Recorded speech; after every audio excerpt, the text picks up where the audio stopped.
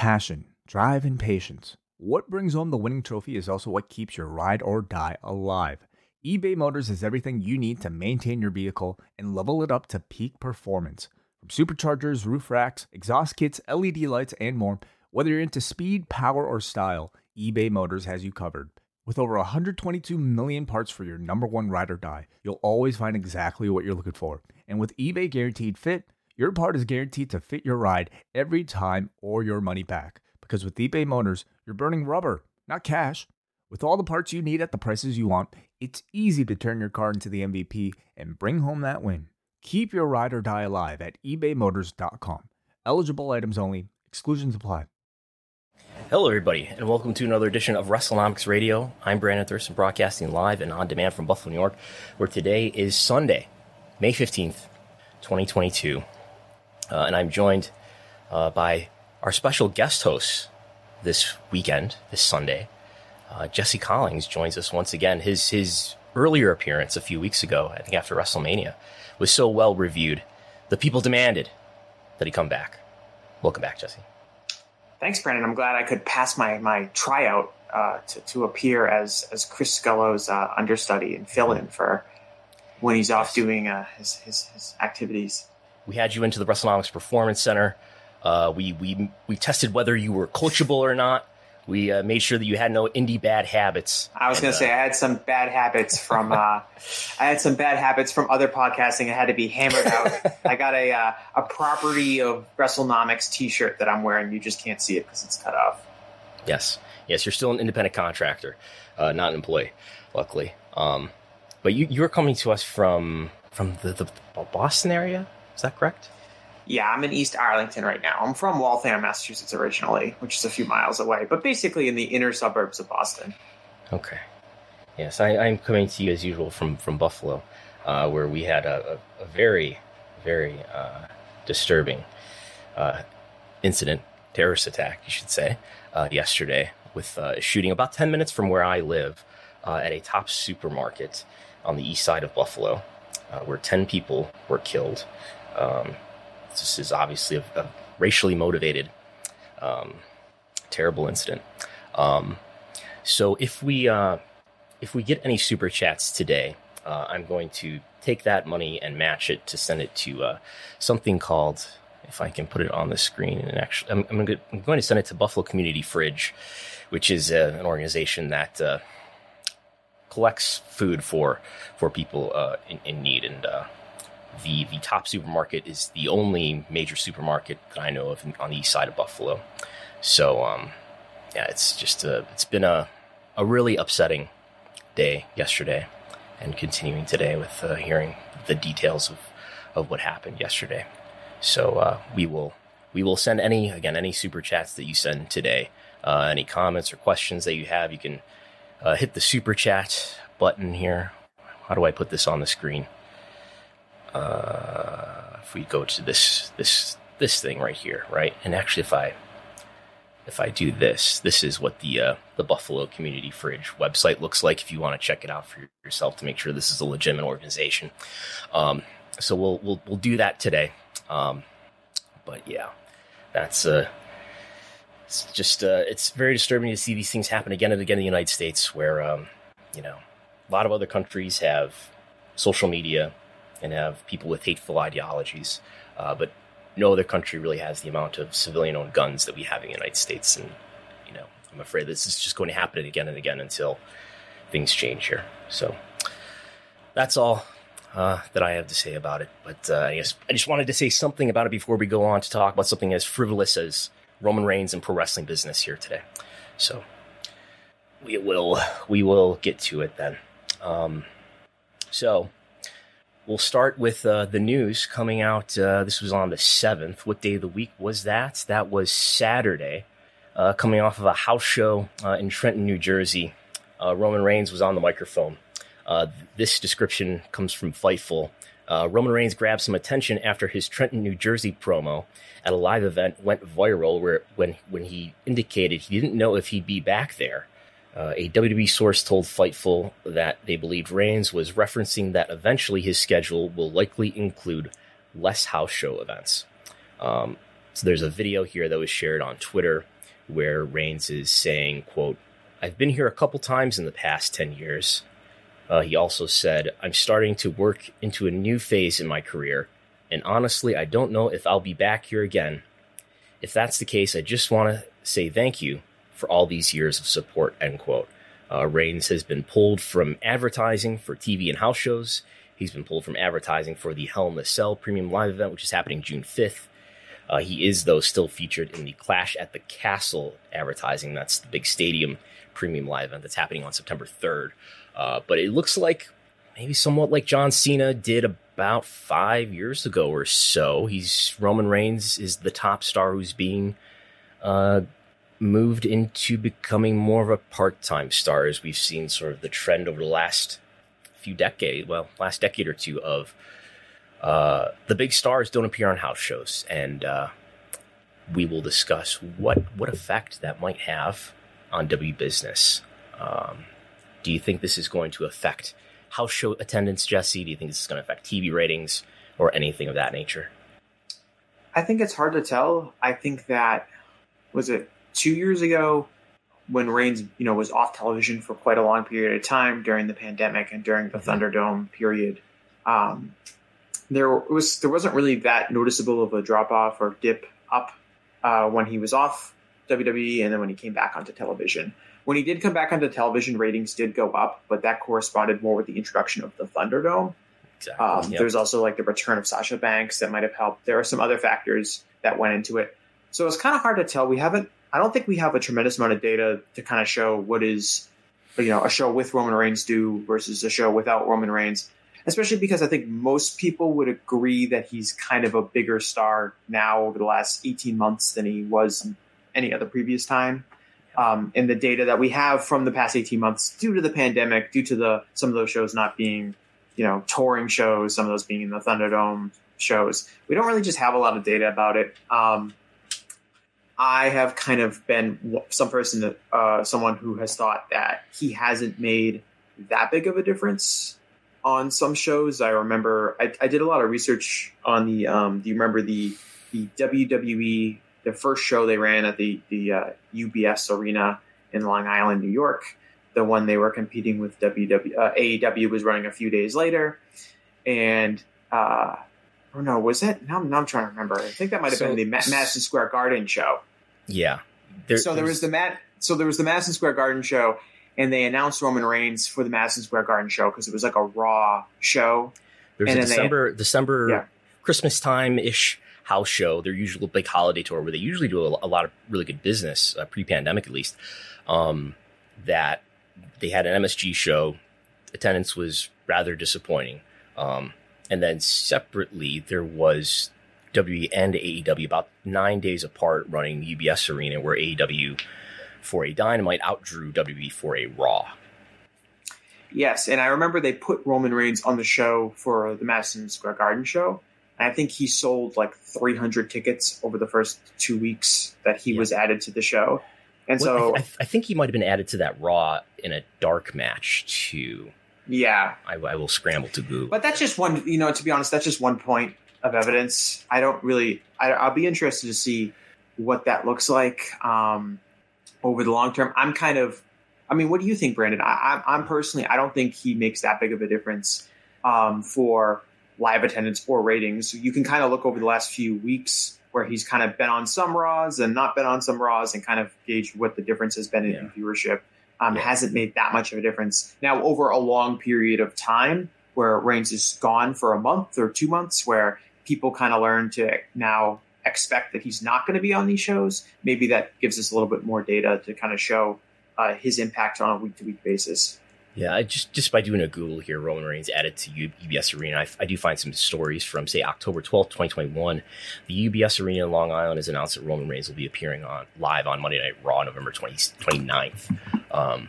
He may or may not have been involved in that MSG show.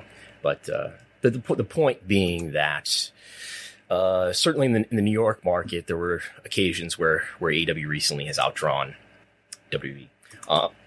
So Chris Gull and I, just this past Wednesday night, we did our Who's a Draw podcast. You can find that on YouTube. The audio version is on Patreon. We in a very isolated basis. We took just the month of April, last month, and we looked at all of the quarter hours, all of the YouTube data, all of the Google Trends. So what we've got here back on this slide on the screen is this is actually not just April, what we're looking at on this chart here, but this is last 12 months, the last full 12 months. So May 2021 through April 2022. This is the worldwide Google Web Search Index for every wrestling personality that I can think of. And I think to qualify for this chart, you had to have one match during this period. So number one is John Cena. This is normalized to 100 because it's Google Trends data, so it's always normalized to 100. Or I think I retroactively normalize it to 100 to make it sort of consistent with what Google Trends data usually is. Anyway, by that measure, John Cena is a 100 in worldwide Google Web Search in the last 12 months. 100 is John Cena. Roman Reigns is a 54. So Roman Reigns is about half as searched over these 12 months as John Cena is. And then after that, at a 37, we've got Brock Lesnar. And after that, you got Ronda Rousey at a 20. What we found on Wednesday night, at least in the isolated case of April, is that when it comes to quarter hours, when it comes to YouTube data, when it comes to Google Trends, there really isn't a bigger star than Roman Reigns, at least in that isolated case. How does that compare to I think what people are probably thinking about, though, right? It's like, well, how does that really compare to others who have been really outstanding draws, needle movers, if you will, at other times in wrestling history for their given promotion? That I can't give you a real confident answer other than to rely on my intuition and, sort of what I sense is the case, which would be what? I think that the point that you mentioned, Jesse, about him really becoming an important star in the last 18 months or so, I agree with that. That my vibe is that Roman Reigns in this period, since he returned the week that the Thunderdome was introduced, I don't think he's been pinned since. Somebody can correct me if I'm wrong. I don't think he's been pinned since he came back in the summer of 2020. He's been pushed really hard. And lo and behold, people who win matches and who are protected well and who are booked well and presented as super strong tend to get over and become meaningful stars. Is Roman Reigns the star that John Cena was at his peak, whenever that is? I don't know. Maybe. What I sense is the case is that W has been, and there's data to back this point up, W has been less popular from 2016 to 2021. I believe, and I've argued prior episodes of this podcast, I believe that popularity descent has flatlined, has finally stabilized in the last year to date. The power of WWE's ability to draw consumer interest, not business interest. Finances are great, but consumer interest is down. Everybody's power is kind of down across that, down into the right scale. Nonetheless, on that weakened, in that sort of weakened universe, Roman Reigns is still the biggest star. I do think that. I think we have this tendency to sort of dismiss the degree to which Roman Reigns is a star, which I think, in my experience, is a little bit over argued. I think. What do you mean by saying over argued? I think there's understandable and justified resentment for Roman Reigns being pushed as heavily as he has been, and I think he has been pushed to such an extent that it's an expense on everyone else's potential star power, because Vince McMahon has been in this, particularly from the years of 2015 to 2020, has been in this, or I guess maybe 2019, has been in this fight with fans to get Roman Reigns over in the way that he wanted him to get over, and that hurt everybody else's ability to get over. WWE was worse off for it. And because of that hubristic, event over the course of years, I think there's, within wrestling media in some parts, an eagerness to dismiss the degree to which Roman Reigns is an economic positive difference, at least in his isolated gross case, not in like the net effect of trying to get Roman Reigns over to the degree that he did, and the expense that Vince McMahon has caused to everyone else's overness and economic value is not insignificant, and I think it has hurt the degree to which WWE is able to draw consumer interest. But I do think Roman Reigns is the biggest economic difference maker in WWE regardless of that in his isolated case. Again, everybody else is probably hurt because of the war on fans, if you will, that Vince McMahon has waged in the name of Roman Reigns in the late 2010s. Yeah, I mean, I'm totally in agreement in the sense that there's no disputing that Reigns is the biggest star in WWE. I don't think there's any disputing that Reigns is the biggest star in all of wrestling. Not factoring in maybe people like John Cena who are doing part-time work or even like a Brock Lesnar or someone like that. I just, for me, with the thing with Reigns is like people will point to like, oh, look at his YouTube views, he's ahead of everyone else. Look at his merch sales, he's ahead of everyone else. To the which we don't know his merch sales. Yeah, to the extent I would suspect. To the extent that we know his merch sales, if he's making a difference at the house shows he's on versus house shows he's not on, anything like that. I mean, I would expect that would be the case because as you played out, we're in this almost 10 years of building up this guy to be pushed in a lot of ways. The only person who has been allowed to be a star in WWE. And so I would be a complete disaster if he had absolutely no impact relative to anybody else on the roster. Does he have as big of an impact as I think that they would hope? I don't know. They make it sound like he does, but I think this whole thing with I heard this argument this past week when people talking about Reigns being off the house shows and this whole thing like, they don't care. Reigns cannot be on a lot of shows. He can miss pay-per-view events. He can miss.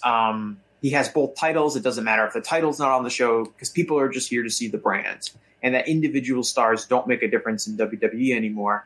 The brand is the star, and so they'll draw, whatever to every single one of their shows, regardless of whether Reigns is on it, regardless of whether the championship is defended on it, regardless of whether there are any interesting matches on it at all. They will still draw a strong enough number to justify them not caring. And I really disagree with that. I think we only have to go back a year to see the kind of business impact that John Cena's return to WWE had to see like an individual star that has real drawing power, like an actual star, can make a really big difference on WWE economically. Look at the business that SummerSlam last year did compared to SummerSlam this year. Just I think the attendance is going to be very different. The show in Las Vegas versus the show in Nashville. You look at John Cena was doubling house show attendance for shows that he was on. Shows doing 10,000 fans when they would do 5,000 fans. Yes, we have this image here, just not to interrupt you. Image here with John Cena's match. And that's kind of my general point on this is that like, of course Roman Reigns is a big star. How does he compare to the last star who's kind of pushed to his degree? I don't know. It feels like the last star that was pushed to his degree was Hulk Hogan in the 1980s. But to compare him to John Cena, who he kind of effectively was replaced as the figurehead of WWE, it's very, I think that there's a big stark difference in it. And I think things like, he's, finally over with the fans live, right? He's not getting, go away. He's everyone that's there he's the biggest heel in WWE, but he's also kind of the biggest babyface in WWE at the same time. But I think a lot of that is, over since 2016, you've run off a lot of those fans who didn't like the Roman Reigns push, and so they stopped watching. Yeah. And what you're left with is that baseline of hardcore fans that would have always probably cheered for Roman Reigns, certainly would know now that he is in a character that is more befitting of his personality. Yeah, I guess if we're trying to answer the question, will Roman Reigns working a lighter schedule with fewer matches, is that going to have a negative effect on WWE's business? Probably. I think so. And who knows what he's going to do? Is he going to go do movies? Is he going to, we don't know exactly what is going to happen in terms of what is his match count going to look like next year and things like that. But I think one thing that I often fail to bring up is when I talk about, like I just did, the popularity decline of WWE with wrestling fans or with consumers from about 2016 to 2021. We talk a lot about how, and I talk a lot about how WWE has turned off their fans. They've alienated their core base of fans. And I tell this story about how it's this negative thing that Vince McMahon has done, but it's also this lack of John Cena that coincides with that timeline too. Where what we've got on the screen here is sort of this decline in merchandise sales from 2017 on, the decline in web search from about 2016 on, decline in attendance from about 2017 on, decline in licensing revenue from 2017 on. And that, if we go back to John Cena's match count, that doesn't coincide exactly. It's delayed, but John Cena's match count falls in 2015, and then he essentially becomes a part-timer from 2016 and forward. And I think he has a shoulder injury at the very end of 2015 that takes him out of action. But, he only has 37 matches and only 12 of those on TV in 2016. And he's been a part-timer, I think, at the least ever since.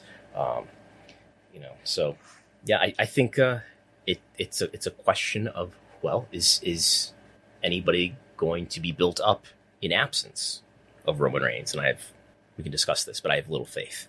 Do you want to do two of these? We have 2 super chats. You want to do those? Oh, sure. We have, this is from CWJ128. Good morning. Who do you think is more responsible for bringing in more revenue to WWE, Roman Reigns or Nick Khan? Thank you, and be well. That's a good paradigm shifting way to think about the question. Who's the biggest star in WWE? Is it Roman Reigns? Is it Brock Lesnar? Is it Ron? No, it's Nick Khan. Nick Khan's the big star. Certainly when you think about where does WWE get their money from, it's less and less from fans, from consumer generated revenues, and it's more so from business relationships, including their TV relationships, including their relationship with the government of Saudi Arabia.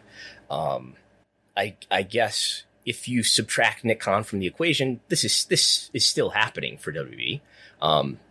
Nick Khan was only helping WWE out beginning in about 2018. If you want to start the clock from when he helps WWE make the current US TV deals that they have, WWE was still becoming in that situation in terms of the greater proportion of their revenue coming from business relationships. But Nick Khan is helping. To what degree, it's hard to say. Maybe they don't split off the SmackDown rights if not for Nick Khan. And they're making many millions of dollars less. I think Nick Khan has largely outperformed the person or people that he replaced. And I don't think Roman Reigns has. I think Nick Khan has done better than George Barrios, than Roman Reigns has done better relative to John Cena. Absolutely. We can say Nick Khan is a more effective draw for WWE than George Barrios was. I think we can say that definitively. Yeah. We also got MJG here. MJ from NJ. Yes. Oh, so yes. Yes. He says, if you put Heyman with anyone else, would they be interesting in draw in programs with Cena and Brock? I think that anyone who would be working with John Cena or Brock Lesnar would draw with Paul Heyman. I kind of think Paul Heyman's been mailing it in for like a few years now as a personality, and I'm kind of sick of him, if I'm being perfectly honest, which is probably an unpopular opinion. If we put John Cena with anyone else, meaning other than Roman Reigns, right? Would they be interesting? Not anyone else, Well, I think Cena alone would draw. He could be out there feuding with, Drew Gulak, and those shows would do good compared to shows that didn't have John Cena on them at all. But yes, if we're talking about like Paul Heyman and Cody Rhodes, or Paul Heyman and Seth Rollins, or Paul Heyman and Drew McIntyre, or some relatively top star. Yeah. I think this just crosses my mind all the time, and I worry about being a broken record about this, but so much of how we try to think about wrestling is so broken by, I think, that the fact that W has done such an incompetent job creating stars and promoting interest in matches, and have done such a superb job of making so much that could be meaningful be meaningless. So it's hard to, I guess it's hard to answer questions like this when we don't have sort of this base normal case of what a competent, at least top number one worldwide wrestling company would look like. But yeah, I think Reigns is suited for his role in WWE. It's hard. It's not easy for me to make a case that there's this other star, at least currently in WWE, who should be who should be promoted harder than Roman Reigns.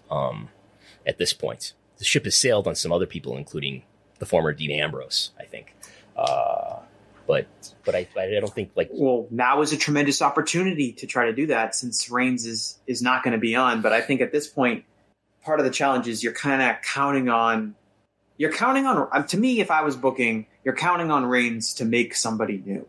because one effective thing that can come from pushing Reigns this hard is that when he does eventually lose and he does eventually drop a title or two, that person will have achieved something that does actually feel really important, which I feel like a lot of recent WWE championship wins or first title reigns for people has not done. This seems like something, this seems like a loss and a win and a loss that would come with some real significance. I just don't know. WWE clearly doesn't have that in the books. It's strange to think that they feel comfortable having both titles and the top star off of their shows, because if they didn't, they wouldn't. I was going to ask you, Brandon, we're starting to see this now. Historically in wrestling, someone's career would be, they'd be a massive big star for decades, and then they would go into kind of a part-time role where they'd wrestle a dozen matches a year, and those matches would be really big and important. It seems like as the money has gotten bigger for the individual talent, that stage of their career is starting earlier and earlier. Like Reigns is now moving into the late career John Cena stage of his career, or the late career Hulk Hogan stage, or whoever you want to use as like a former big star that is kind of. And he's now, only 36. Right. It seems like he'd still be in his prime, but probably because he's made so much money, in his career, and he has been, he has enough, clout within WWE for his perspective, he is now at the position of his career where he can make more money and work less dates, something that he observed Brock Lesnar do for years and years when he was working, 100 plus matches a year. Yeah. And I would interject that if he were to work more dates rather than fewer, that in all likelihood means that he's just working more house shows. And the house shows are of such diminished importance relative to prior eras, and they become less important as this company makes more and more money from media and TV rights fees. So from the company's perspective, it's less and less important over time that they have their top stars on more events rather than fewer events. And they are running fewer house shows than they were in, say, 2018. They have continued this cut down volume of shows. Yes, Roman Reigns said he might not come back to Trenton, New Jersey, but right. I think that is kind of indicative of, this house show in Trenton, New Jersey might not be number one on my schedule, in the future. He also cut like I don't know if it was like an Instagram promo or just some like personal kind of thing where it was basically in character, but he did talk about how like maybe this is the last time you'll see, me and the Usos all together, and you'll never know when the last time you see us is going to be. So cherish those moments. Like it's kind of in person, but also kind of alluding to this idea that he wasn't going to be around in the future. Yeah. I think it has, and maybe they just don't care about this, but I think it has a risk of making house shows even less valuable in terms of, I don't know if I think I joked about this, not publicly, but that real stars don't work house shows. That's becoming the case, where all the top stars, they appear on TV and they appear on premium live events. Steve Austin only appears on WrestleMania. But it matters less in this model of business as long as the majority of the revenue continues to come from media. I don't see why that will ever change. That matters less. So they're okay. Maybe this is a good transition, but it seems like house shows exist now more as like training grounds for WWE, whether they're working on a match for an upcoming pay-per-view and they want to have them do a bunch of house show matches. And obviously with NXT kind of introducing house shows back into its loop, or planning to introduce house shows back to its loop. It's almost like now house shows, we talk about them more as like with the benefit they can have to the talent, as opposed to being a real revenue generator or helping the business in any way, because realistically they don't. Yeah, I have to more and more think about house shows as like, what side effect value do these have? Because I think if you reinvented the business today, and AEW kind of has, in terms of they've had to start from scratch with their own business plan, that you just don't do house shows. And what AEW's done, like 1 or 2 house shows ever in its history that weren't taped for some form of media distribution. But we can move to NXT and to kind of segue into 2 related topics, I think, in terms of if Reigns is going to take up less even TV time. Certainly house show time, that appears to be likely the case, right? But if he's going to go and do movies or something like that, or he's just going to be on TV less, is there anybody in WWE that's being built up to take some of that absent space that will be left by Roman Reigns if he's around less. And we've got the news this week. This is from a report coming from John Pollock of Post Wrestling, where he writes, after a lengthy absence, NXT is expected to resume live events in the state of Florida beginning next month. On Wednesday's edition of Wrestling Observer Radio, Dave Meltzer reported that there were talks of resuming live events for NXT, and Post Wrestling has learned that a schedule has been put together that will see the brand resume non-televised shows. NXT has not held any house shows since the pandemic began in early 2020, with the brand undergoing major changes last September with the formation of NXT 2.0 and many talent departures. Their last non-televised show occurred on March 7th, 2020, with shows in Michigan and Orlando. That was part of the national loop.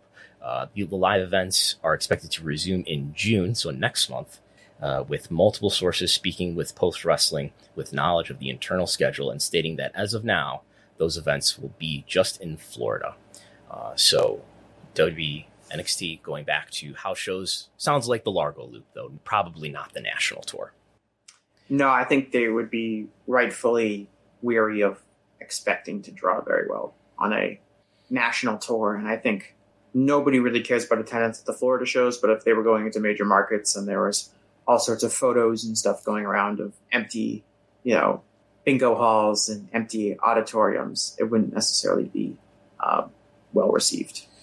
Yeah. So one thing that I've noticed lately, if we go back to this slide showing, so W has three major divisions of their business that they report on in their public filings. The media division, which is an increasing majority of their revenue. The consumer products division, which is merchandise and licensing deals for video games and toys. And then live event division. Decades ago, live events were the main source of revenue for a wrestling company, but not today. And in the last few quarters before the pandemic, even, W was struggling to make a profit in its live events division. What we have on the screen here is operating income for the live events division. Operating income is just a form of profit before taxes and things like that. And in a number of quarters, as you can see here, they were losing money in this division. Especially quarters that did not contain a WrestleMania, or if they were making a profit, it was pretty slim. Since the return to touring, though, this company has been able to make a profit. It sort of dawned on me after the last earnings call that maybe one of the key differences here, maybe the biggest difference, is that, yes, they're running fewer events, but they still struggled to make a profit in Q1 2020, which is right here, right? They lost a few $1 million. I can't see what the data label says, but they lost a couple $1 million in Q1 2020, which was only a couple weeks of the pandemic with touring stopped. And they ran a similar number of events, with a similar amount of frequency as they are now since the return to touring. So that makes me wonder if the key difference here is that they're just not running these NXT house shows, whether it was the national tour that might have been a burden on their finances, or whether it was the Florida loop that might have been a burden. I don't know, but they're not doing those NXT shows anymore, or at least they haven't been up until now. Where I ran the numbers. This is from Cage Match data, but they were, in 2014 they ran 65 NXT house shows. This is just house shows, non-televised events. Doesn't count any of the TV tapings. They ran 65 house shows in 2014, and they ran upwards of 100 house shows in more recent years in the late 2010s. So that's a lot of events, and a lot of those events, after 2015 or so, they started to run what we might call the national tour. They did run a one really brief international tour where they drew strongly, but they never went back to it. So I wonder how profitable that was. If you're running an extra 100 shows, that might not be drawing tremendously well. Although I know they were running in smaller venues in the national tour. These events, in terms of revenue, they did disclose some details about that. They gave us some information about the average attendance, I believe, and the average gate of these events. They made between $6 and $7 million on NXT live events in 2016 and 2019. Six to $7 million, which this company had made, in these years, $700, $800 million. So this is less than 1% of their revenue. Pretty small on their scale. But this is something that I've been questioning hard for a while. Why in this NXT 2.0 world where you're favoring people without match experience, it seems, why are you not giving these people as much ring experience as possible? I know they've been reportedly doing these sort of empty PC house shows with no actual audience there just for training purposes, which is better than nothing. But it sure would help to be in front of actual crowds more often. I think everyone, even people like myself who are pretty skeptical about the Performance Center's ability to train talent in general, I think everyone would agree that they really, especially the really new talent, which is now taking up more and more of the time on NXT television program, would benefit from working these house shows and working more events in front of live fans, even if those are pretty small scale and maybe there's only a couple of hundred people attending them. For WWE, this is a company that, like a lot of companies, is trying to make a profit off of everything and not trying to lose money. But you have to weigh that value in how much money are we willing to lose as an investment in our future. And I think that is kind of a whole story with the Performance Center and the whole story of NXT in a lot of ways, which is a struggle between this thing's not making us any money versus this is a wise investment that we need to accept as a loss leader because it will eventually help us make a lot of money when we have all this in-house talent. I think the idea is what we have on the screen here, I should probably explain, is that I went through Cage Match and I collected all of the wrestlers who have wrestled or at least have been in the match results, so they might have been ringside, who have been in match results in Cage Match in 2022 for NXT. So everybody who's had a match, been or ringside for a match in NXT this year, grabbed all of those wrestlers.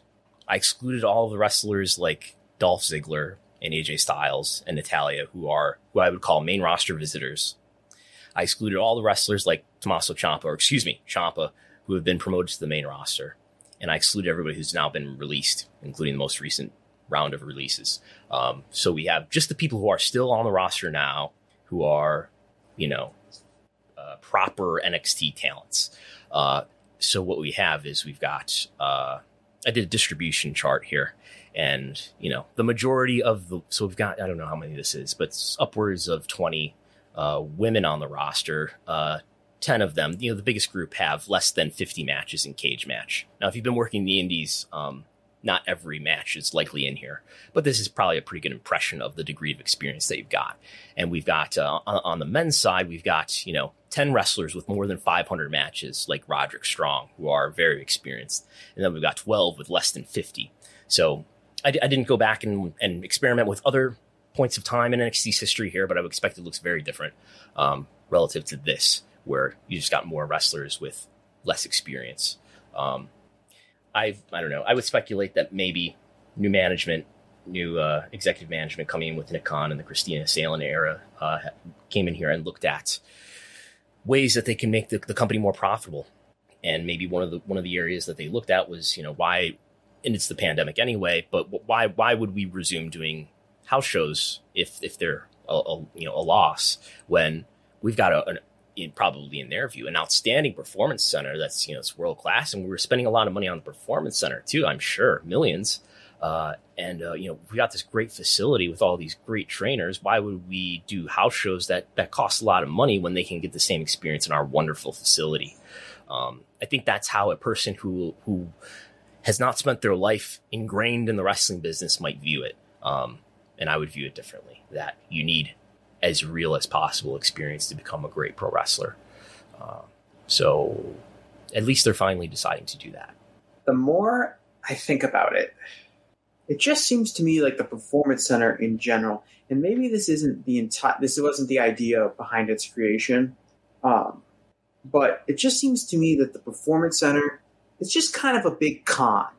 It's this thing that people can talk about that, like you said, people who maybe don't know that much about pro wrestling will immediately buy in and think it's an incredible idea and say, we'll give you a tour of the Performance Center and look at this. Most people learn in like a storage locker that somebody has rented out and stuffed a ring in, or learned in a garage. Look at this multi-million-dollar facility. Look at this, state-of-the-art, workout room we have. Look at all these rings we have. Look at all these trainers that we have. And it's this message that's saying, look at us, we're training. Look at how great we're going to be because we have this training facility and everything's going to be a lot better. And the results from talent that has been trained in the Performance Center, I think, have been poor. And on top of that, I think of other things like these NIL deals that they have. I'm really skeptical of a lot of those in the sense that they just seem like a way for WWE to talk about how they're allegedly revolutionizing the recruitment of talent and the training of talent. I've read so many of these articles, Brandon. There was a really prominent one on The Athletic that have these articles where it's like WWE is revolutionizing recruiting pro wrestlers.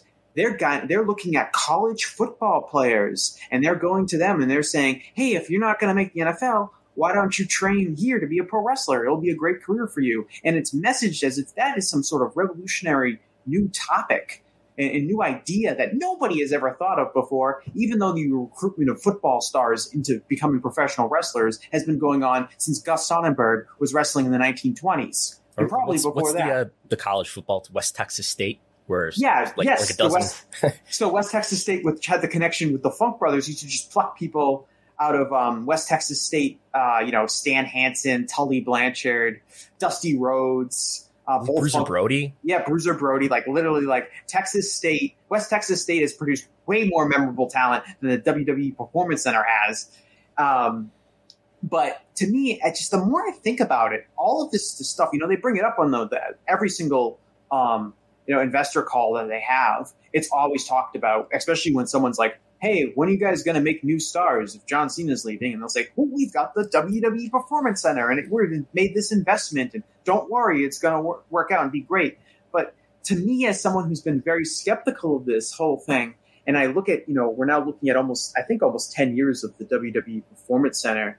2013, yeah. Yeah, almost 10 years. And we look at what we have to show for the actual talent that has been produced by the Performance Center, especially on the male side, where I think the standard is higher for what can be considered an exceptional talent. It's very unimpressive. And the more I think about it, the more I just think that it's kind of just this thing to win a PR message about how effective WWE is at producing its own talent. When if you peel back the onion a few layers, you see that it's not. And it's something that I think is going to become a bigger and bigger factor, as currently the company's philosophy is no more indie guys. Everything's going in-house. To their business partners and to mainstream media and to business partners, to mainstream media and to their executives, I think they view, and to investors is what I wanted to get to there, is the sentences that they publish about the Performance Center in their filings are they take credit for everyone who's set foot in the Performance Center. They take credit for Sami Zayn. They take credit for Kevin Owens and people like that. Nakamura, of course. I don't know how calculated it is, but, expecting that you're not going to be that aware of what's happening in the wrestling world, that these people had many, many years of experience before they were signed with WWE. They gathered their talents well before they came to WWE. But I would look at the output of the Performance Center, which opened in July 2013. And we've done studies. We did a study. I did a study with Matt Schroeder on Wrestlenomics.com about, more than a year ago, where we tried to separate what we might call the pure PC projects from people who had, I think the benchmark that I used was the majority of their pre-main roster experience happening outside of the WWE system. So the moral of the story is, who are the most successful, and we can just kind of do this intuitively, who are the most successful pure PC projects who had little or no experience in wrestling before they came to WWE. And the people who come to mind for me are Bianca Belair. Sasha Banks is a mixed case. She at the point that she makes it to the main roster, she's probably got the majority of her experience in the W system. She worked on the indies for a relatively short amount of time. She worked around here.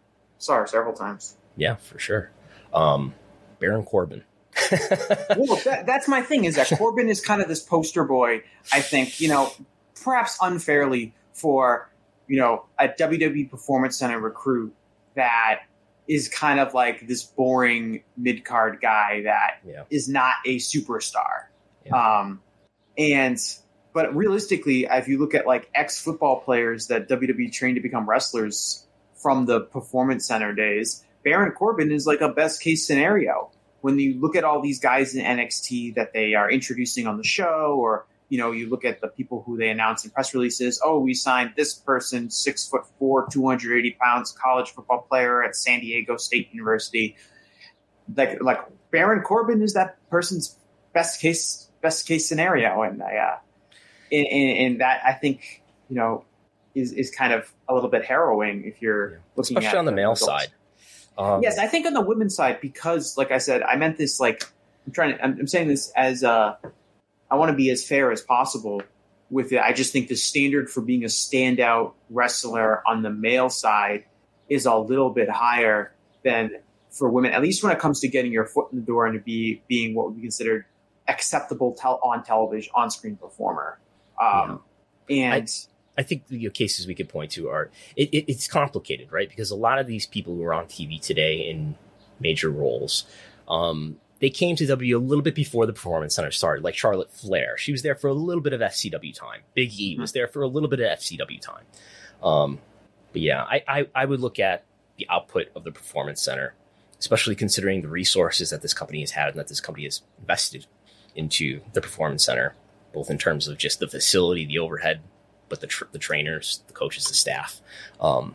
And I hesitate to say this because this will just, I will be patting myself in the back here, but I worked multiple times a week at Grapplers Anonymous in Buffalo, New York as a trainer. We trained people. I would say roughly I was there, about 2 to 3 days a week from 2014 or 15 to the very beginning of the pandemic. And with comparatively no resources, we produced Daniel Garcia and we produced Kevin Blackwood with basically no resources. And why is the Performance Center with all of its resources not doing a way better job than what it is? It tells me that there's something wrong there. Something's not right. Well, compare it to OVW. There was not the most recent Royal Rumble, but the year before that. I remember looking at the participants in the male Royal Rumble, and then the Royal Rumble is a pretty good thing to use because it's 30 people in the roster. Some of them are going to be big stars. Some of them are going to be, semi-big stars. Some of them are going to be lower mid-card guys. So it kind of gives you an idea of like who are the people that are on WWE television as a whole. And I forget, it was like breaking down like where did these people come from? Where were these people trained and developed before they made their way to WWE? And there were more people from OVW, which WWE hasn't used in almost 20 years, than there were from people from the Performance Center, which has been WWE's own pipeline system over the past 8 or 9 years. Like, obviously, there was people like Randy Orton, but there was Shelton Benjamin and The Miz and John Morrison and Dolph Ziggler and all of these people that were still on WWE television. And there were more of those talents than there were of like your Baron Corbin types or your Otis types or people who were trained at the Performance Center. And like all the people that were trained at OVW, like Bobby Lashley, were much bigger stars than the people that were trained at the Performance Center. And it was kind of telling to see how come how come the development from 20 years ago is still having a bigger factor today on the product than the development that should be at this point, providing a majority of your top talent. Right. Comparatively, OVW, which is a scene that they don't want to go back to and that they refer to as, people coming up in this warehouse and being sent down to Louisville. Some sort of archaic form that was very ineffective, apparently. Right. But it produced John Cena, Randy Orton, Batista, Brock Lesnar, and so forth. Anyway. So anything else to add there before we move on? If people want to look at this more, Adam Berger over at voicesofwrestling.com did a really long examination of the current WWE roster and looking at how many of these people were trained through the Performance Center and were wrestlers on NXT, and kind of, looks at like kind of the different title reigns that they've had. And it does kind of put in perspective like how little star power, especially on the male side, is coming out of that. So that's on Voices of Wrestling. It's titled Stunted development, WWE's unsustainable NIL recruitment strategy. But it takes a long look at that. So if people want to look at that, I recommend it. Sure. So we will move on to WB and Peacock. I know we were discussing what we're going to talk about today. You had some thoughts about the relationship that having guaranteed money from Peacock has, the influence that has on WWE's incentive to produce high quality events. Yeah, well, it seems like, especially in the wake of this Roman Reigns thing, where it looks like Roman Reigns is not going to be at Hell in a Cell. He didn't have a title match at WrestleMania Backlash. They, people have been talking about, since the Peacock deal exists, WWE can afford to just mail it in because that money's guaranteed, right? We're far removed from the era of having to sell pay-per-view buys, and that they would never produce some of the cards that they have now in the pay-per-view era because they couldn't really afford to have one of those shows bomb. It would be very bad for their business. Yeah, and this has been a talking point since the network launched in 2014. And in the networks was a similar kind of, you started hearing the network because people would subscribe to the network and they wouldn't necessarily cancel if they were uninterested in a pay-per-view each month. I was a believer in that. I would always say, as long as they have like a good pay-per-view every few months, I don't think people are going to question if, a special event is poor. And, but since they moved to Peacock, and since now the money is so big from Peacock, and WWE has been able to capitalize on this desperate race for content that all these streaming providers have, that they are now more financially secure in all of these, their pay-per-view model or their PLE model than ever before. It can allow them to get away with less interesting cards. It can allow them to get away with not having the top stars on each show. It can allow them to get away with not having title matches. And you can look at like WrestleMania Backlash and this upcoming Hell in a Cell show, and you can kind of see the evidence to suggest that. But my thinking is that now, because they have a major corporate partner that is paying $1 billion over a number of years for, they're paying for the archives, but they're also really paying for these big events. Yeah. That would, to me, imply that there's more pressure than ever on WWE to make sure that these events are really important. And Peacock is going to be looking at that viewership data, and they're going to say, we didn't have nearly as many people watching WrestleMania Backlash as you did WrestleMania, which no one would expect you to. But it's that kind of thinking that makes me, I'm kind of dubious of the notion that WWE can just go on cruise control and nothing ever matters. I think that happens a lot with WWE in general. I think a lot of people mistake their own incompetence for a savvy intentional business strategy. Yeah. I think it's related to, what people talk about a lot of times, and we were kind of referring to earlier in terms of more and more of WWE's revenue is coming from, not from consumers, not from customers, not from wrestling fans, but are coming from business relationships, including media deals like the deal with Peacock, like the deal with Saudi Arabia, like the deal with Fox and NBCU for Raw and SmackDown. I agree with what I think you're saying, Jesse, that people talk as if, well, they don't want to. They hate the fans because they don't really want to have to draw money from the fans. They just put on shows for their business partners. And we can see this chart that proves financially, according to my separation, my categorization of this is a business to business revenue. This is a direct consumer revenue, that the increasing majority, and this is with this year and next year estimated, is going to increasingly come from business relationships because their TV rights fees are guaranteed and escalating. The deal with Peacock is probably guaranteed and escalating. $200 million a year, and it's probably on average, and it's probably a little bit more each year. But I think AEW is no different in terms of the percentage of their revenue comes from.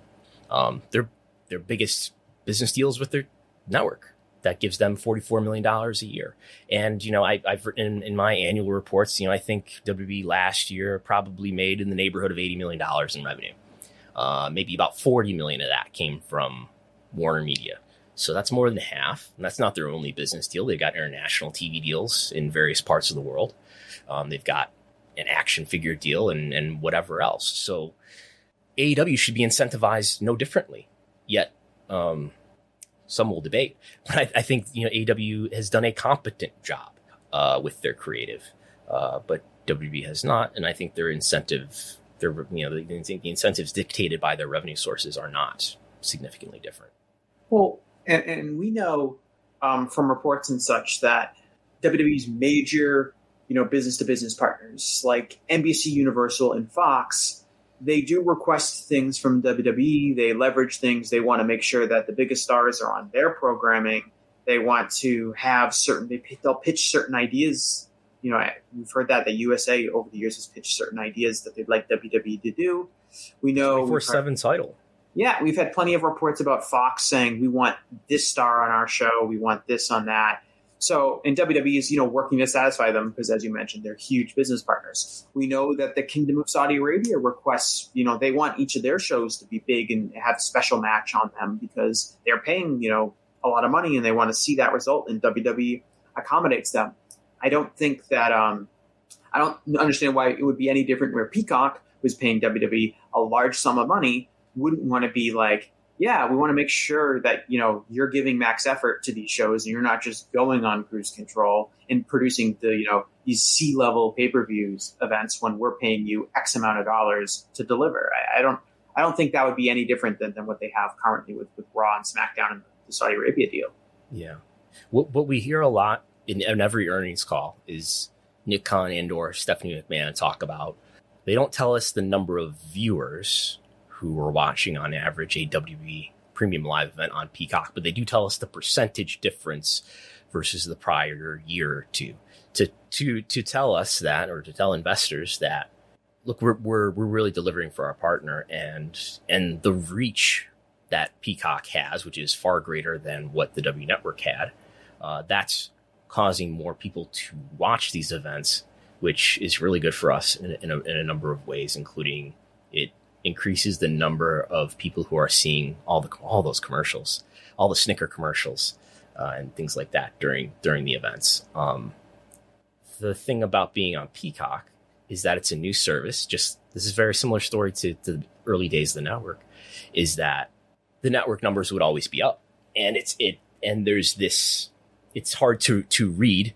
This is a new service that is still acquiring customers. It's still traveling towards this saturation point, and we don't know exactly when that's going to end. And for the W Network, it ended in about 2018. For Netflix, that ended this year. So it will appear, the fact that you're a part of a new product is going to make it really easy to appear that you're growing for a while. Eventually, though, that's going to normalize. And, I think the biggest reason why WrestleMania viewership was up this year versus last year may or may not be due to genuine interest in the event. But the biggest reason is that Peacock was in more homes this year than last year. The biggest reason why those year-over-year deltas are going to continue for at least a while to be bigger this year than last year is because Peacock is going to be in more homes on a year-over-year comparison for probably a couple more years. So they have that to say. I mean, eventually, if there's a time where there's an event that is not showing a year-over-year positive difference, first of all, though, he's not going to tell us about that because they're being selective about the information that they're sharing with us about the Peacock viewership. But Peacock's going to be aware of that, and W's going to be aware of that. So there should be an incentive to continue to grow viewership, because if these events are not delivering strong viewership, W's not, or NBC Universal or whatever the potential streaming partner is, whoever the potential distribution partner is for these events, they're only valuable because they are highly viewed. Even though we do live in this complicated media environment where viewership and consumer behavior is fragmented all over the place. The reason why WTV rights fees are valuable, the reason why PLE rights are valuable, is because they are highly viewed. There is also the possibility that when the Peacock deal expires, WWE gets a deal with a bigger streaming network that is in, considerably more homes than Peacock. I don't know if it's Netflix or Amazon Prime or something like that. Mm-hmm. And then you could see that would be a way to almost maintain the consistent growth if they're going to be in way more homes. You know, Peacock is in X amount of homes. Netflix is in 3 times as many more of that as that. Obviously, that would lead to some kind of natural growth on that end. I was going to ask you, I, as a fan, feel like I have noticed that WWE has increased the amount of video packages and different things on these events. And to me, the pacing of these shows has been awful. I don't know if that is a WWE choice because that is how they want to tell their stories, or they are kind of trying to extend the shows, make them a little bit longer, help their viewership data by showing that, people watch X amount of minutes of WWE content on Peacock. Do you feel like that has anything to do, like really the increase in like every match now has like a full 5-minute recap video package instead of just the major matches, has like an impact on like they're trying to kind of game the viewership data by making these events longer than they maybe have any justification to be? The information that they're sharing with us is viewership. What does that mean? I'm guessing it's viewership. I'm hoping that it's viewership in the way that the TV ratings that we talk about. I hope it's that kind of measurement. What is that? What do I mean by that? Average viewership throughout the duration of the telecast. But it could be just the number of people who watch some portion of it. I don't know.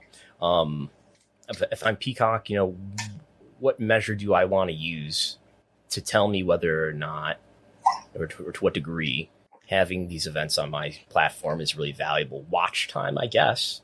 We're streaming this on YouTube right now, and watch time is important. That's why this is we're now into well over an hour here. But the longer it is, there's more ad space to run in between everything. So yeah, but I would agree with you that these shows have a lot of stuff that happens in between them. I don't think there should be a viscera spot, but yeah, there's a lot of ads, and the longer it is, the more ad units that there probably are to sell. The more, and they've not just added a lot of ads and a lot of video packages, but these integrations too. That from my perspective as a viewer, just make everything feel more corporate and inauthentic. I'm talking about the zombies and things like that. Stephanie McMahon thinks that fans love that stuff. She said so. Yes, and maybe they do. I don't. Maybe I'm just. God, Lord knows there's people on Twitter that don't care about all the things that I find distasteful. But the Variety article not Variety. It was Deadline. Deadline. Should we just jump to that? There's the Deadline article. Yes.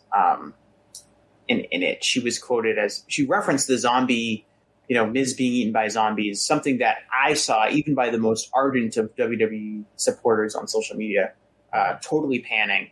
And Stephanie McMahon described it as great, which I'm sure for WWE's investors, it was great because they got I think $1 million to do it.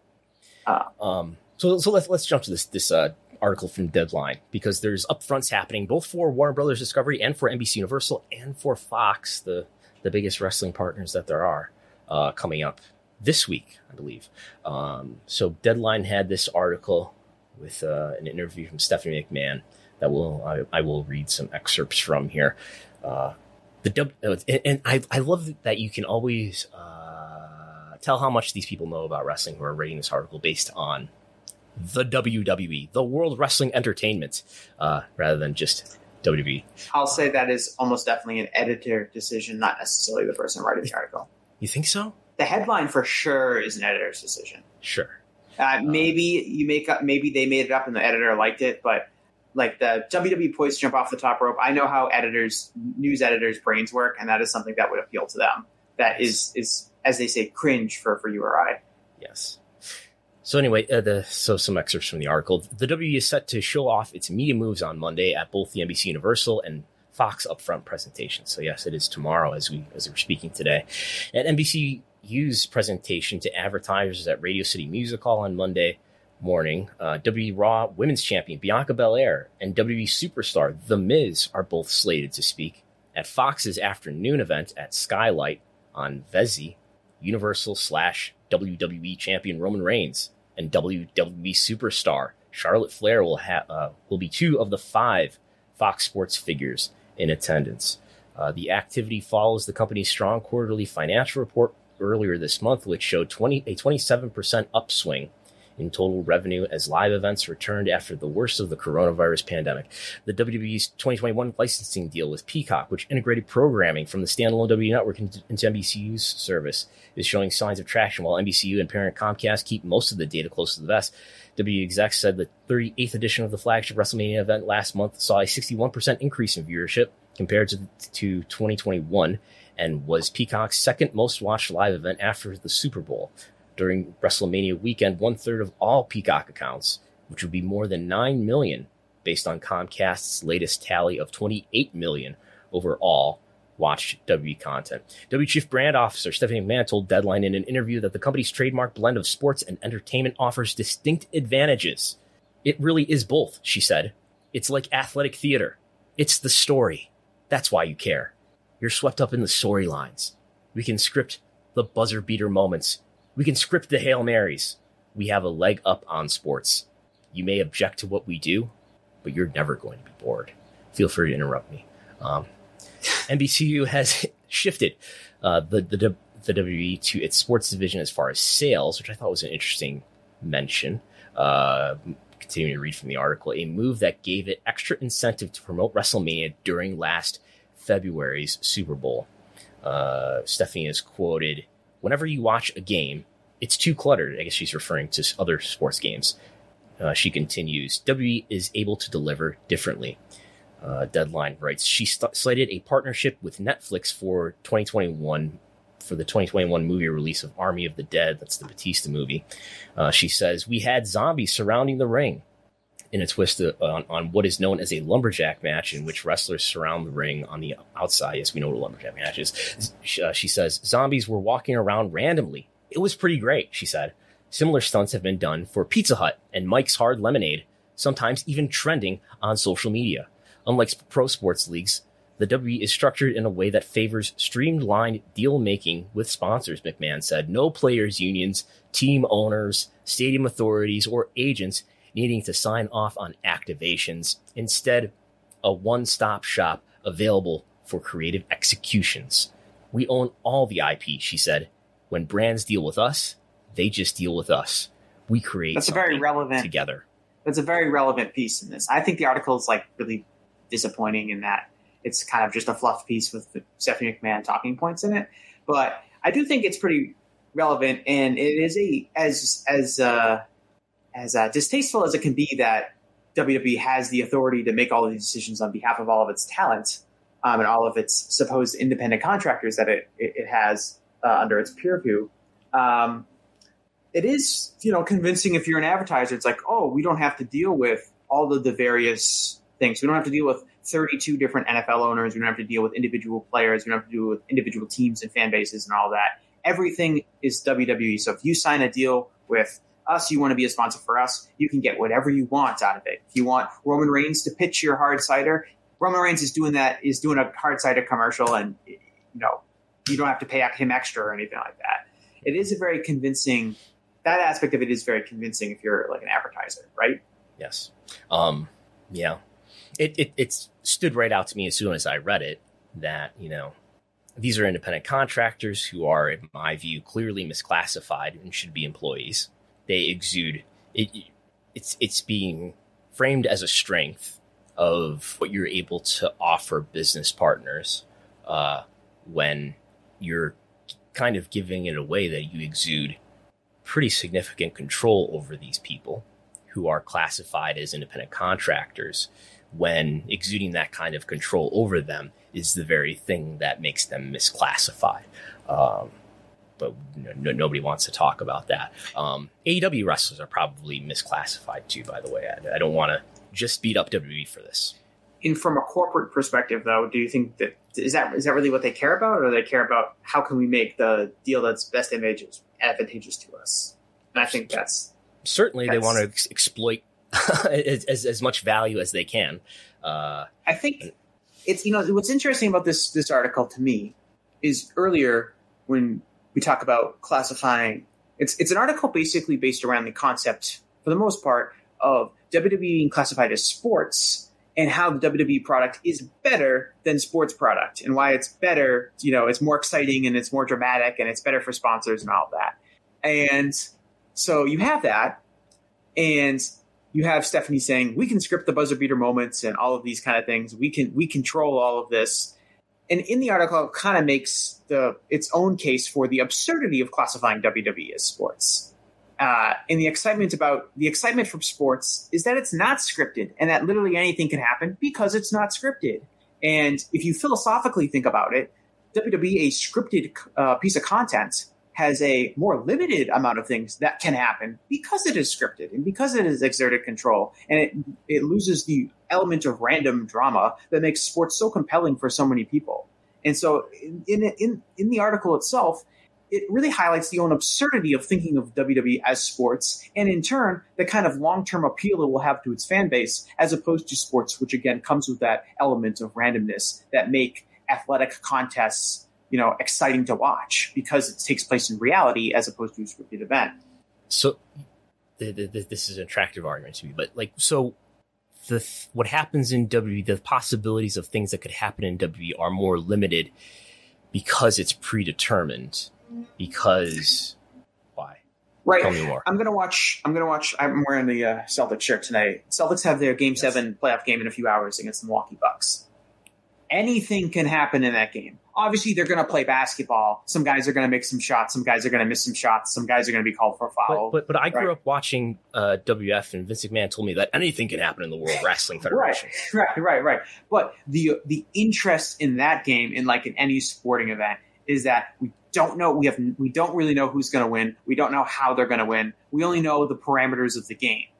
WWE. And that is what makes sports so interesting, and is why I'm sure many neutral basketball fans will be tuning into both Game 7s in the NBA tonight, or this afternoon and this evening, because there's two, is because we don't know what's going to happen. We have somewhat of we might have a passing interest in one of the teams or whatnot, but there's randomness because we don't know what's going to happen.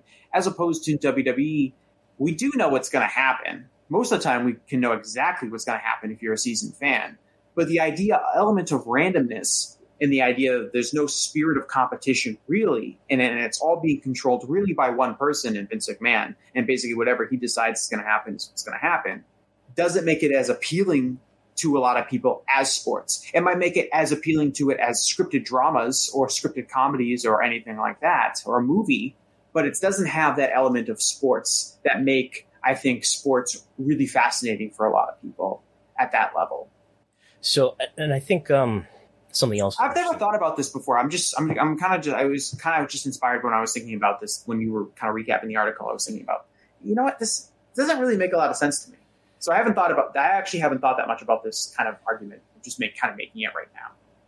I guess I think that you can predict that, Roman Reigns is going to beat Brock Lesnar, but I think it's more, maybe it's more limited in that it's limited to the framework in which Vince McMahon is willing to present his product. And that, for me as a viewer, before we talk about economic effects, that to me makes it quite limited. And that, for me, is why watching certain WWE events over the years where I anticipated that the crowd would be quite hostile to WWE's intentional presentation of what they were trying to accomplish, those events have been the most interesting to me because that's a real competition, I guess. I don't know if that supports what you were saying or not, Jesse. I just think I think it's really misclassifying WWE content. I think the whole argument that we're sports but we're better because we control the outcomes is a kind of reductive argument, and it doesn't really make a lot of sense, because if you can control the outcomes, then you're losing this massive element of what makes sports interesting, in that sense that nobody really knows what's going to happen. I agree in the sense that wrestling has an element of randomness to it, that anything can happen, right? The Miz could lose a match because he got pinned by the other guy's finisher move, or he could lose the match because he was eaten by zombies, right? Literally anything can happen, right? But I think it's Stephanie trying to call you right now. Yeah, I know. I'm getting the call. But I think one of the reasons why she wants to talk about sports here. And I think in a different era, maybe 10 years ago, they wouldn't want to talk about sports at all. They want to talk about sports now because now the media economy has decided that live sports are the valuable thing. And, you know, if you're not live sports, we're not as sure that you're valuable. So I think this company for a long, long time has tried to veer itself away from sports to be a little kind of open about the fact that, yes, we are predetermined. We're entertainment. I think they have felt insecure about criticisms and then becoming sort of a stigma because you're fake. It's all scripted. So rather than try to present themselves as sport that people can call illegitimate, they have tried to present themselves as something, well, we're no different than movies or film. But now the world has decided that live sports are super valuable, so they want to have it both ways. It's something that's driven by, you know, media value, something that's driven by corporate values and not driven by any kind of logic or consistency. And that's not getting into how many memorable buzzer-beating moments do you remember WWE putting together in the last 5 years? It's every 2 count. It's every near fall. Yeah. As a buzzer. Yeah. But so we're not even, I don't even touch on like the idea that like, okay, they can script these things. Is it going to be any good? I would caution people to not look at the Raw hour by hour rating trend where the end of the show somehow always does bad compared to the beginning of the show. And what does that say about the scripting of endings that people are excited about? I want to say Justin Robbins with a super chat. He said, just wanted to say thanks for doing these podcasts. If people missed it who came in later, Brandon said that all super chats today are going to be the funds from those are going to be donated to a Buffalo-based yes, Buffalo charity. Community Fridge. Yeah. I'm going to send some money. I'm going to send all of your money, and then all of your money. Also, I'm going to match all the money that you give in super chats today and send it to Buffalo Community Fridge. Mm-hmm. So thanks for your super chats today. Yeah, if anyone has any super chats as we kind of wind down the show here, feel free to get them in because they're going to a good cause. And you're going to make Brandon donate a lot of money, which is great. Yeah, I hope we're winding it down. We've got a few more things to hit here. I just want to mention, too, some of these people who are going to appear at the upfronts. You want to talk about titles and people being given opportunities to get over. But the names that are mentioned here are the real champions, right? Especially in a world that's dominated by business revenue. The Miz, Bianca Belair, Charlotte Flair, Roman Reigns. Those are the people who they value as not just being champions, but they're willing to present these people to business partners who make the most important economic decisions for their business. So we can finally move on here. I just wanted to touch on, this is conspicuous and interesting that AEW, they're going to be on Carpool Karaoke on Apple TV Plus, according to Apple TV Plus's Twitter. Carpool Karaoke is streaming on May 27th on Apple TV Plus. There's a segment here where CM Punk, Bryan Danielson, Britt Baker, and Christian are part of this, with many other celebrities and stars here. Just to tie this into something I think we talked about last week, where Britt Baker and Adam Cole are appearing, or did appear last week on an episode of Bar Rescue on Paramount. Does this mean anything? Maybe not. But interesting to see AEW stars, AEW talent appearing in worlds that are not controlled by the Warner Brothers Discovery universe. Apple TV Plus is obviously, it's an Apple property. Paramount Network is a Paramount company, the former Viacom CBS. I don't know what it means, but it's most of the time the AEW talent that we've seen appear elsewhere, like Chris Jericho on Foodies, like Cody Rhodes on the Go Big Show. They've been appearing within their TV network's universe, and this is people, appearing outside. Maybe this means something about potential business relationships that may be discussed in the future. Like, for instance, it's been emerging to me that it might be a good idea and maybe this is something that will happen in AEW's next round of TV contracts, that maybe the best thing for them to do is to deal AEW Dynamite, their clearly number one show, keep that on linear TV. Maybe that stays on TBS, whatever. But maybe the best way to get value, both in terms of money and in terms of reach, is to deal AEW Rampage, which is clearly to me their number 2 show, maybe to deal that to streaming. So you keep Dynamite on this form of media that continues to be the highest reach form of media. TBS is in about 80 million homes. There's about 120 million homes, something like that in the United States. So about 120 is your total pool of possible homes to be in. Can be in 80 million of them with TBS or TNT. But then there's a lot of homes that don't have access to traditional TV and are never going to get access to traditional TV. Maybe it makes sense to deal Rampage to a major streaming platform such as, who knows, Apple TV, Hulu, HBO Max, Netflix, Amazon Prime. Maybe that makes sense. And what appears to be happening in the sports media environment is you got NHL, for example, making a deal with ESPN Plus. That was their A package, but they're getting more from ESPN than any of the NHL is from Turner.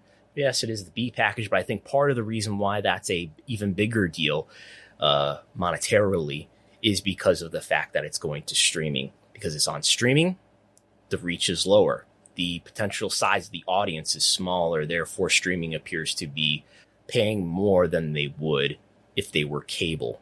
What you're giving a wrestling company or a sports league is not just money, but it's a partnership. We're working together. You're giving them access to a fan base.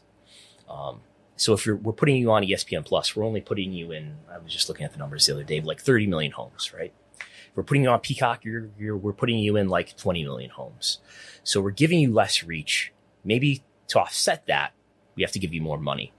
And then this would be good for AEW too, because then they could live with their big program on the big reach platform, traditional cable, and they could reach the non-cable homes being on streaming, maybe getting paid a little bit more for it than they would if they were putting that Rampage show on cable. And the lesson Nick Khan in 2018 has taught us that, hey, if you sell one of your properties to one company and another of your properties to another company, you make more money than you would selling those two properties together. So I don't know if you have any thoughts about that, Jesse. Yeah, I do. A real quick MJG with a very generous $20 donation. MJ from NJ.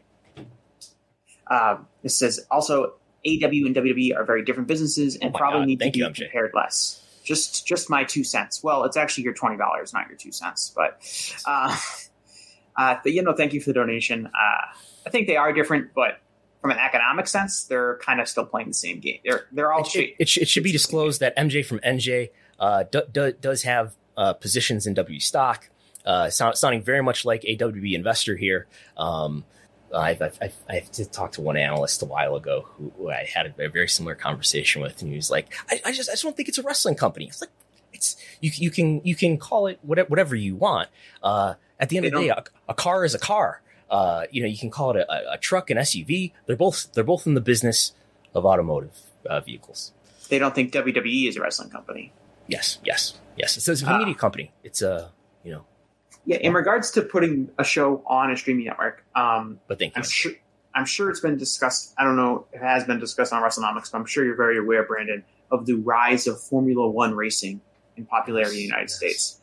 And so Formula One has accomplished something that a lot of people thought would be almost impossible to do, which is to get Americans to care about a decisively un-American sport, which is Formula One racing, which is very popular in many parts of the world, but historically not super popular in the United States, which has always preferred NASCAR as its chosen form of racing. But Formula One had a Netflix documentary series, a kind of pseudo-documentary as a documentary. I've actually never seen Drive it. to Survive, you're talking. Yeah, I don't want to comment too much on it, but I've been told it's a documentary, but some stuff is obviously played up for cameras to create extra drama and interest. Which I haven't seen an episode of it either, but it's all the rage in sports media. It's this example of how you can grow a fan base by having this apparently great documentary series that people who have no otherwise interest in your sport, they get really into your series. And not only do they do that, but a lot of them end up watching races or contributing to your racing business. Correct. The big money that F1 has found is not that a lot of people watch the series on Netflix. It is that those people are tuning into like the Miami Grand Prix from last week, I think, which I think beat NASCAR in 18-49, although that comes with the caveat that I think the F1 race was on ABC and NASCAR was on FS1. It's obviously a massive difference in the number of homes it's in. But it was seen as a massive success in a growing sports entity and property. We've seen English Premier League soccer kind of have similar kind of success, not starting out on streaming, but kind of being able to work its way into becoming a more significant player in American sports television rights.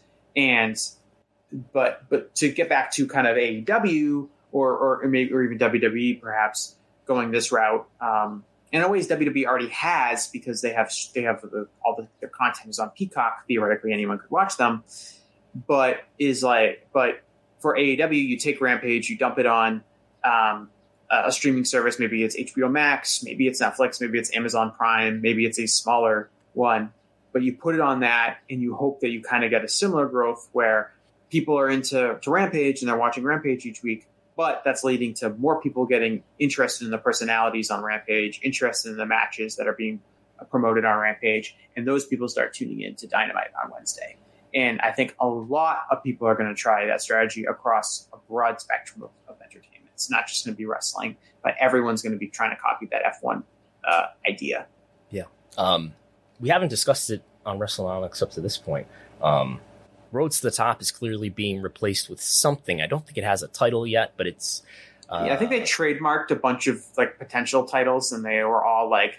I think one of them was like On the Ropes, like AEW On the Ropes, and I think it was... I forget, it might have been Brian Alvarez, but they said like, I would not call the show AEW On the Ropes, but they trademarked a bunch of like generic wrestling title names for the show. But yes, they are. Yeah, so you're talking about the kind of behind the scenes drama that they're scripting.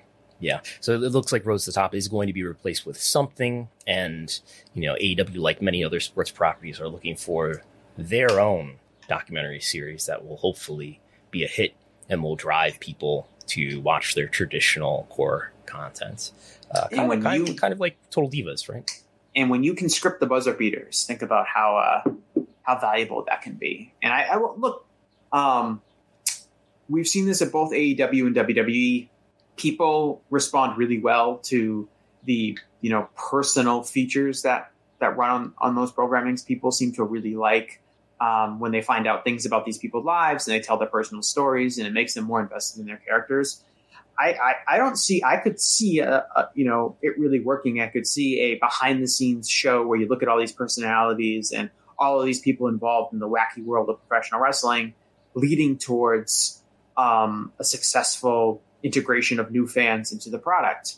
I think Total Divas did achieve some success in turning some women who, specifically women viewers who maybe were never wrestling fans, into people who at least knew who these wrestlers were and were started to kind of tune into WWE programming. I think you can identify some shifts in the demographics of who was watching WWE programming over the years and see that was something that happened. Even my mom watched Total Divas. I think she knows who Bryan Danielson is now. But I think Road to the Top was not a success. It was it did fine in the ratings, didn't do terribly, didn't do great. But I think, and I know Cody was probably being booed well before that, but I don't think it did either Cody or Brandy any favors in terms of becoming well-liked. Well, Cody's biggest problem in a lot of ways was people always seeing him as this typical WWE wrestler, and Road to the Top, from like thematically how it was presented, was very similar to the WWE reality shows like Total Divas. And so that probably didn't help. I think if you're doing this thing where you're kind of looking at the whole roster, or maybe looking at a large percentage of the roster, and you're backstage and you're talking to these talents, and AEW is definitely not afraid to, I think, pull back the curtain and show like Tony Khan making decisions and stuff like that. They've been pretty honest compared to wrestling companies historically on showing how that this is a work and that this is, not real and this is scripted, that I think it could become presented in a way that's not like this kitschy reality show aimed at, people who are watching E or people who are watching, TBS. It could be something more dramatic and more darker, kind of in that kind of way. We do have a super chat. Tim B says, can you come up with a metric for AEW conversion of TV viewers to pay-per-view buyers, and also relative to pre-network, WWE network conversion of TV to pay-per-view buys? Thank you, Tim. It would be difficult because the TV audience, there's such a headwind in the further we go towards the present and later into the future, the more of the headwind that we're going to have against attaining linear TV viewership. So if we go back to 2014, perhaps W was more popular at that time, but also it's harder to capture viewership. I don't think I'm just making excuses for W here. So I guess I would expect, if I can do a little bit of rough math off the top of my head, right? Like the AEW is doing 900,000. They've been doing a little under 900,000 total viewers lately for Dynamite. Maybe they do 1 million when they were doing 1 million before the NBA playoffs really started. They're doing, at their peak, they did about 205,000 pay-per-view buys worldwide. You can probably assume that about 70% of that was domestic. So that's some portion. I don't know. Now I'd have to get a calculator out. Anyway, I would imagine that if you wanted to articulate pay-per-view buys as a percentage of total viewership, which I think is what Tim's getting at, I would expect that the percentage is higher for AEW than it was for WWE. But that's distorted, I think, by the change in consumer behavior across those, 8 years or so. But I see what you're getting at there. Well, and it's so much easier now to maybe keep up with a product without watching weekly and then become invested in the pay-per-views, as opposed to in the past, the pre-social media, pre-YouTube era, where you have a lot of those people that purchased that pay-per-view were not weekly Dynamite viewers. I feel kind of confident in saying that. Many of them were. In fact, probably a majority of them were. But there were a lot of people who maybe watch Dynamite once a month, maybe keep up on social media, keep up on podcasts or whatever. But since there's only 4 pay-per-view events a year, they'll plunk down the $50 and they know the talents and they know the storylines, but they're not watching, religiously every week. Perhaps it was harder in previous generations where there was less access to recaps and things like that for people to feel like they had to watch. Obviously, if you compare WCW or WWF, even in the Attitude Era, if they're doing, I don't know, I can't think of the numbers off the top of my head. Say they're doing 4 or 5 million viewers per week in America, and they're doing 300,000, 350,000 pay-per-view buys for kind of a regular pay-per-view show.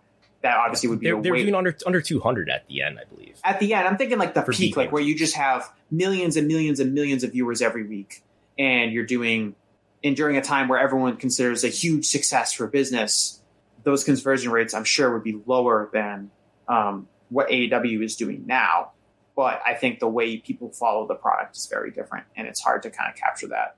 And internationally, the product is different, as you mentioned, as far as ability to access people internationally and that kind of thing. I would bet that the pay-per-view viewership, if the data is even being collected by anybody, I imagine it is at least digitally. I would imagine that the pay-per-view viewership is younger than the TV viewership. So like the median age, right? Like median age of Dynamite is like late 40s, maybe 50. I would guess, especially when we're counting, especially now that we're selling pay-per-view on digital platforms like Fight and BR, Bleacher Report, I would imagine that that's a younger audience in terms of a median age. Why? Because on some of the most highly watched episodes of Dynamite or Rampage, take the CM Punk episode, the portion of viewers 18 to 34 is enormous relative to what it is normally. Younger people are much more selective with their traditional TV viewership than older people. Right. It's the general philosophy of why people are coveting the 18 to 49 generation for advertising, because that is the group of people that people assume have A, disposable income, and B, can be more impressionable and less can be influenced. Manipulated. Yes, they could be influenced. They can be manipulated to buying products and things in a way that older people may not be. They may be set in their ways. We can argue about whether that's really true or not.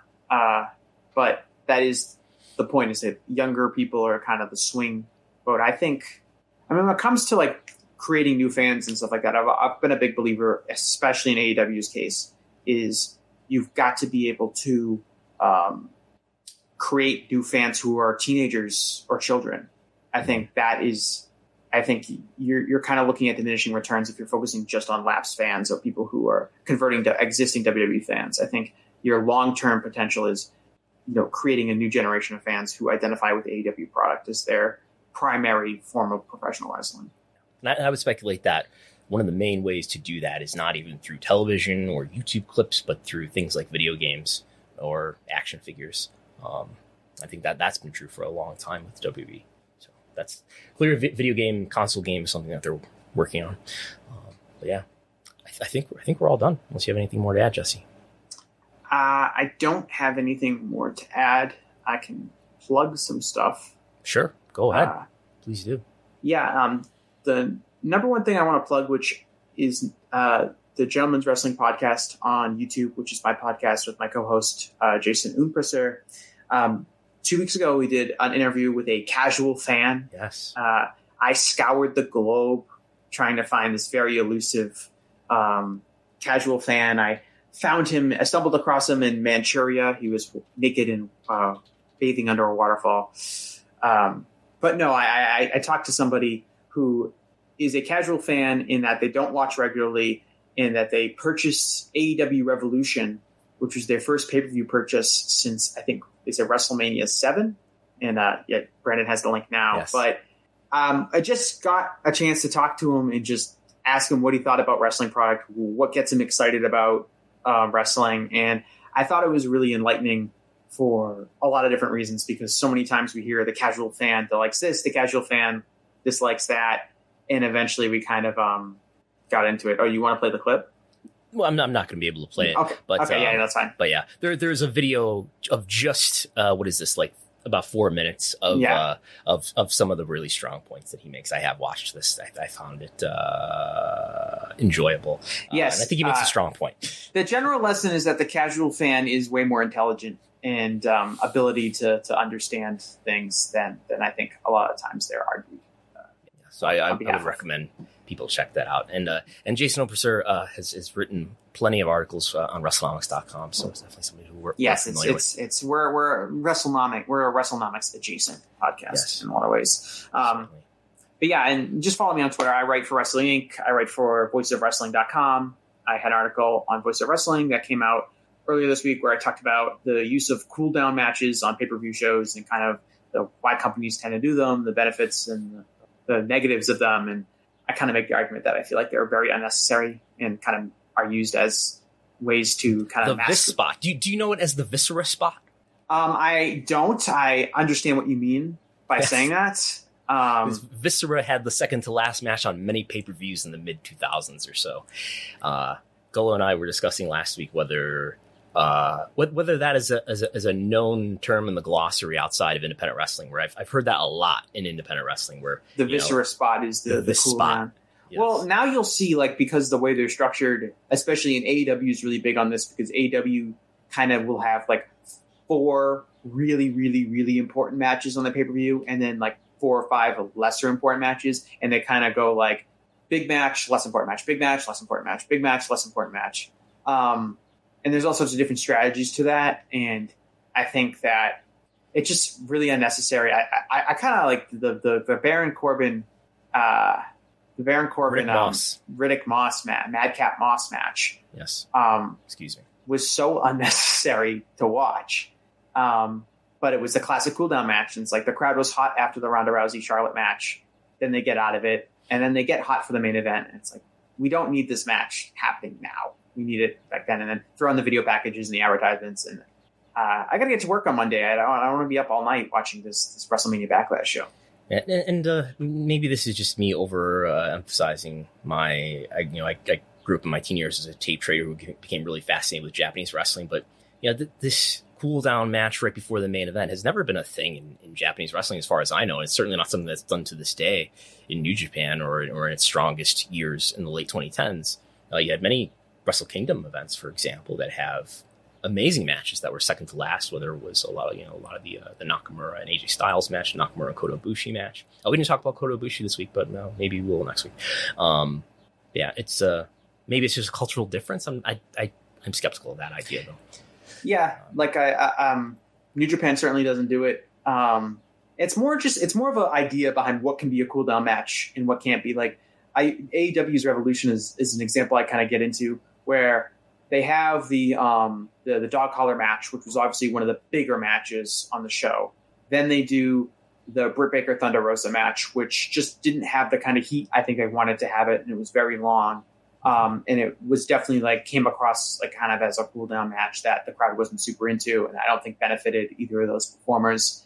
Then they did the John Moxley Bryan Danielson match, which again was one of the bigger matches on the show when the crowd gets hot again. Yeah. And then after that, they have the main event. But in between the main event, they have what I would consider another cool down match. But that match is the Darby Allin Sting, Matt Hardy versus Andrade and Private Party kind of match, which is a cool down match, and that's far less importance and far less interest than the previous matches. But because it's this kind of short, wild brawl, the crowd's still hot, the crowd's still into it. And so it's almost like if you want to break up your show so you're not just backloading it with all your biggest matches, you got to be kind of smart with where you put these matches on each card, and you want to make sure that you can have a cool down match that is just different. It just has to be different than maybe a big singles match. I just don't buy the idea that there's any evidence to support that the cool down match has worked. Like the crowd would be gassed by the end. I agree. And that's kind of my point, is in the sense that the cool down match is done as a way to like masquerade the fact that the crowd might not be that interested in your main event. In that if you are a real main eventer, your task should be, I'm the biggest star in the company. The crowd needs to care about me and my match the most. That's why you're in that spot. That's why you're the main eventer. And I think by being like, well, we have to handicap it by making sure we have this intentionally bad or boring match right before, so the crowd has a chance to recover and get, when they see mediocrity in the main event, they'll think it's better because they're not coming off of a high. I think it's kind of a telling strategy that a company, if you just had a bunch of awesome hot matches, you wouldn't have to have like an intentionally bad match to kind of game the system so that the crowd is more open to your main event being good. I guess a counter example that somebody might make, and that I think Triple H makes in like one of WWE's documentaries, is look at either, I don't know if it was WrestleMania 25 or 26, where Undertaker and Shawn Michaels have this amazing, super memorable match at WrestleMania, and it's followed by Randy Orton and Triple H. The crowd is dead for Randy Orton and Triple H. This proves the case that you need a cool down match before your match that follows it, because they exhausted the crowd. I think the answer is no, you didn't need a cool down match. You just needed to put Undertaker and Shawn Michaels on last. Yeah. I mean, that's to me, Triple H kind of being mad that his match wasn't, that was staged. Well, that was the start of, that was kind of the period of Triple H is going to have this 33-minute WrestleMania main event that, if it's going on last, is going to be like interminably long. And next, that was WrestleMania 25, because next year when they had the rematch between Shawn Michaels and Undertaker, that match was in the main event. Which, ironically, the big match on that show was the John Cena Batista match, which I think was pretty short. Like I think it was like 15 minutes. I might be wrong on that, but that probably would have worked following the Undertaker Shawn Michaels match. It's a mix of fan interest and diversity of styles and what they're going to see. I think it is what it kind of comes down to. I think you can have the cool down match, but the cool down match maybe can just be a different style of match that the fans react to a little bit differently, as opposed to we're going to have just a bunch of singles matches over and over and over again. Yeah. I guess I think that there has not been a promotion that in the United States that just put your card in the order of the degree to which you think the crowd is anticipating these matches. And that would slowly build up. Yeah, I think that would work, but we do everything backwards here in the United States in more ways than one. The crowd is going to be tired. They're fatigued. They can't. Yes. Everyone knows at the end of sporting events that the crowds are just gassed and they're never making any noise. It could be an incredible, buzzer-beating moment, but the crowds will just not react because they've been cheering for 3 hours. The third quarter of the Celtics game tonight is going to be a cool down period. So look forward to that. So I think that's all we have for this week. There's a Wrestlenomics Patreon, patreon.com/Wrestlenomics. You have my TV ratings reports that come out there nearly every day. You get access to my viewership data. You get access to other things as well. Then we have Chris Gull's slide, which we don't need today, but you can follow him too. Thanks to Jesse Collins for joining us again. Outstanding job again. And thanks to Post Wrestling for being our distribution partners. God, we love our distribution partners. So I think that's all. We will talk to you again next time. Thanks for tuning in. Thanks for supporting Wrestlenomics. Bye. BetMGM has an unreal deal for sports fans in Virginia. Turn $5 into $150 instantly when you place your first wager at BetMGM. Simply download the BetMGM app and sign up using code Champion150. Then, place a $5 wager on any sport. You'll receive $150 in bonus bets, regardless of your wager's outcome. And if you think the fun stops there, the king of sportsbooks has plenty of surprises in store. Check out daily promotions, same-game parlays, live bets, and so much more. Download the app in Virginia today and get $150 in bonus bets instantly from your first wager. Only at BetMGM. BetMGM and GameSense remind you to play responsibly. See BetMGM.com for terms. 21 plus only. Virginia only. New customer offer. Subject to eligibility requirements. Rewards are non-withdrawable bonus bets that expire in 7 days. Please gamble responsibly. Gambling problem? Call 1-800-GAMBLER. Promotional offer not available in Washington, D.C.